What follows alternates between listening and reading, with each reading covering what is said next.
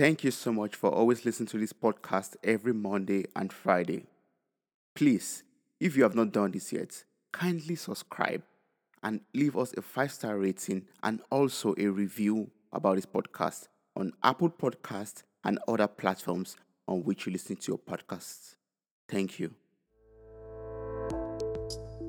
Hello and welcome to Mirror Talk.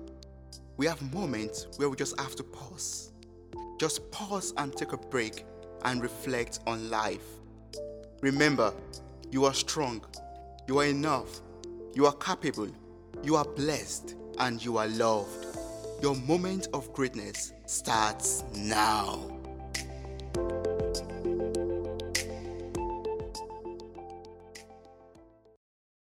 Hi, today I have a story to share with you. I had holes in my socks. My shoes had windows and doors in them. My winter jacket had seen better days. My life was as beautiful as my one and only stone-washed jeans. The only pair I had been wearing every day for the past year. Through the streets, I walked my imaginary dog. No one noticed me as I tried to navigate my way through the crowded alleys. For 1 minute, I thought I was dead. I thought my spirit was just hovering around the streets. But then, a ball hit my head and I fell to the ground. I felt that pain. A teenage boy crossed the street, jumped over my body, and ran into the bush to pick the ball. What have I been reduced to? Have I become so invisible? These were the questions that were running through my head as I lay down on the wet ground. I thought to myself, the smell of the urine mixed with the burnt out cigarette sticks will never permit me to enter into the gates of heaven.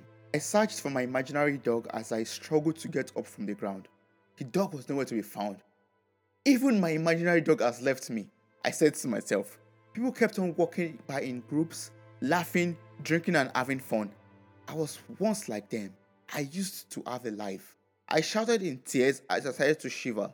The fall had ripped my very fragile winter jacket. The cold wind kept blowing against my face as I walked up the streets. So I saw them across the streets, my friends with whom I used to spend my very good days, the ones I tried to impress, the ones under whose pressure I was suppressed, the ones I put first before myself. I waved and shouted as I ran towards them, but they could neither see me nor hear me. I could remember back then when I felt like I was an outsider.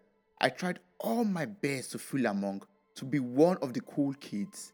The little lights I had at that time blew out while I was trying to fit in, trying to figure out myself, trying to find myself. Now, these friends don't even know that I even exist anymore. I sadly watched them as they were talking and laughing as if everything was okay, as if I was not missing from the group. I walked away from the dark cloud hovering over me. How did I get here? I must have been so blind to not see the red flags. Did anyone warn me?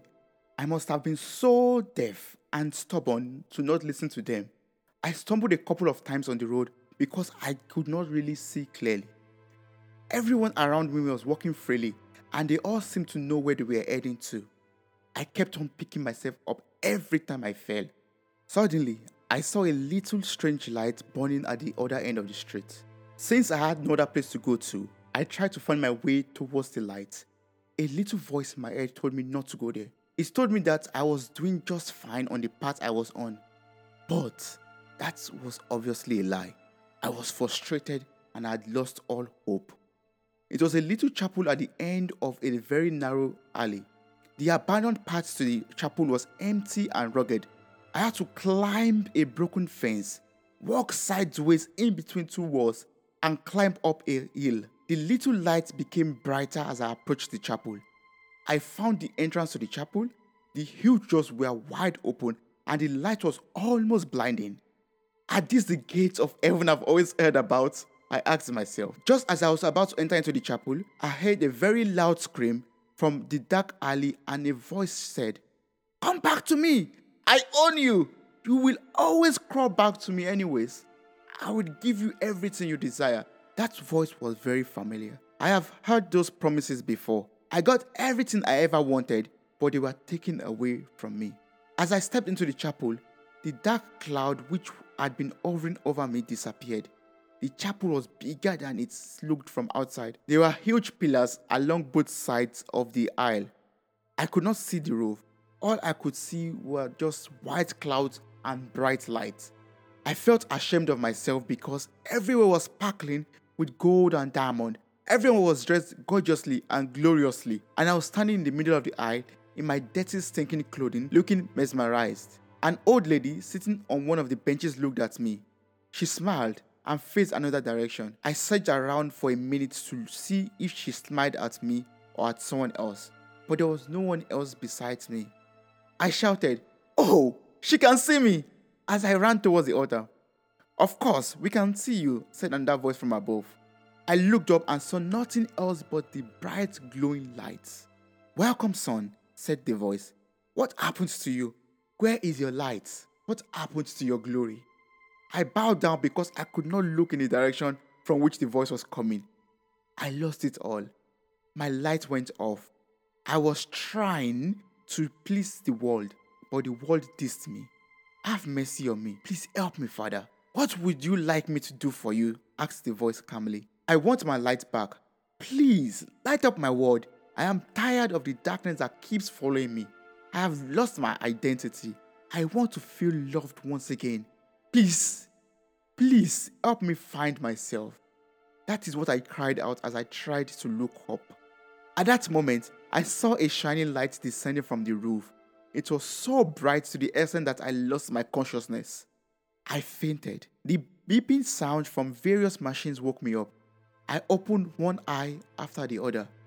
All I saw were wires, drips, screens, and lights. I was in an hospital bed. I tried to raise up my head, but I could not because of some sort of casing that was around my neck. I saw an old man standing on the right side of my bed. The old man held my hand and said, "Congratulations, you got your light back. Use this chance to light up your world and that of those you meet on your path." Before I could open my mouth to talk, the old man smiled and disappeared. The beeping sound got louder.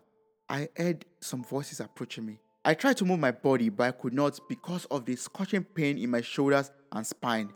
I could also smell urine. "This is impossible. He is alive.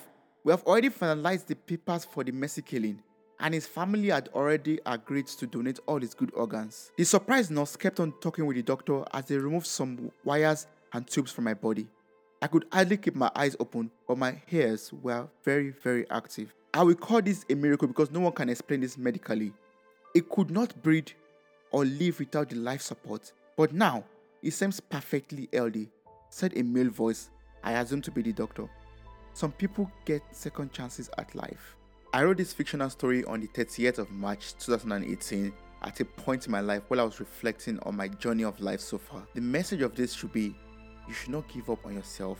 Even when you feel like your light is off, when you feel like you're in total darkness, there is always a second chance. There's always a chance to light up your world. There's always a chance to get a purpose for your life. There's always a chance to find the meaning to your life. Thank you so much for following me on this journey of self-reflection, self-improvement, and self-awareness called Mirror Talk. This is a means for us to light up our words. Remember that I love you, I see you, and I appreciate you. Thank you. Thank you so much for listening to this podcast. I am eternally grateful for your time, your love, and contributions. You mean a lot to me. Thank you once again for listening and sharing with your loved ones. Don't forget to subscribe and follow this journey on Spotify, Apple Podcasts, and other platforms in the description. Stay blessed.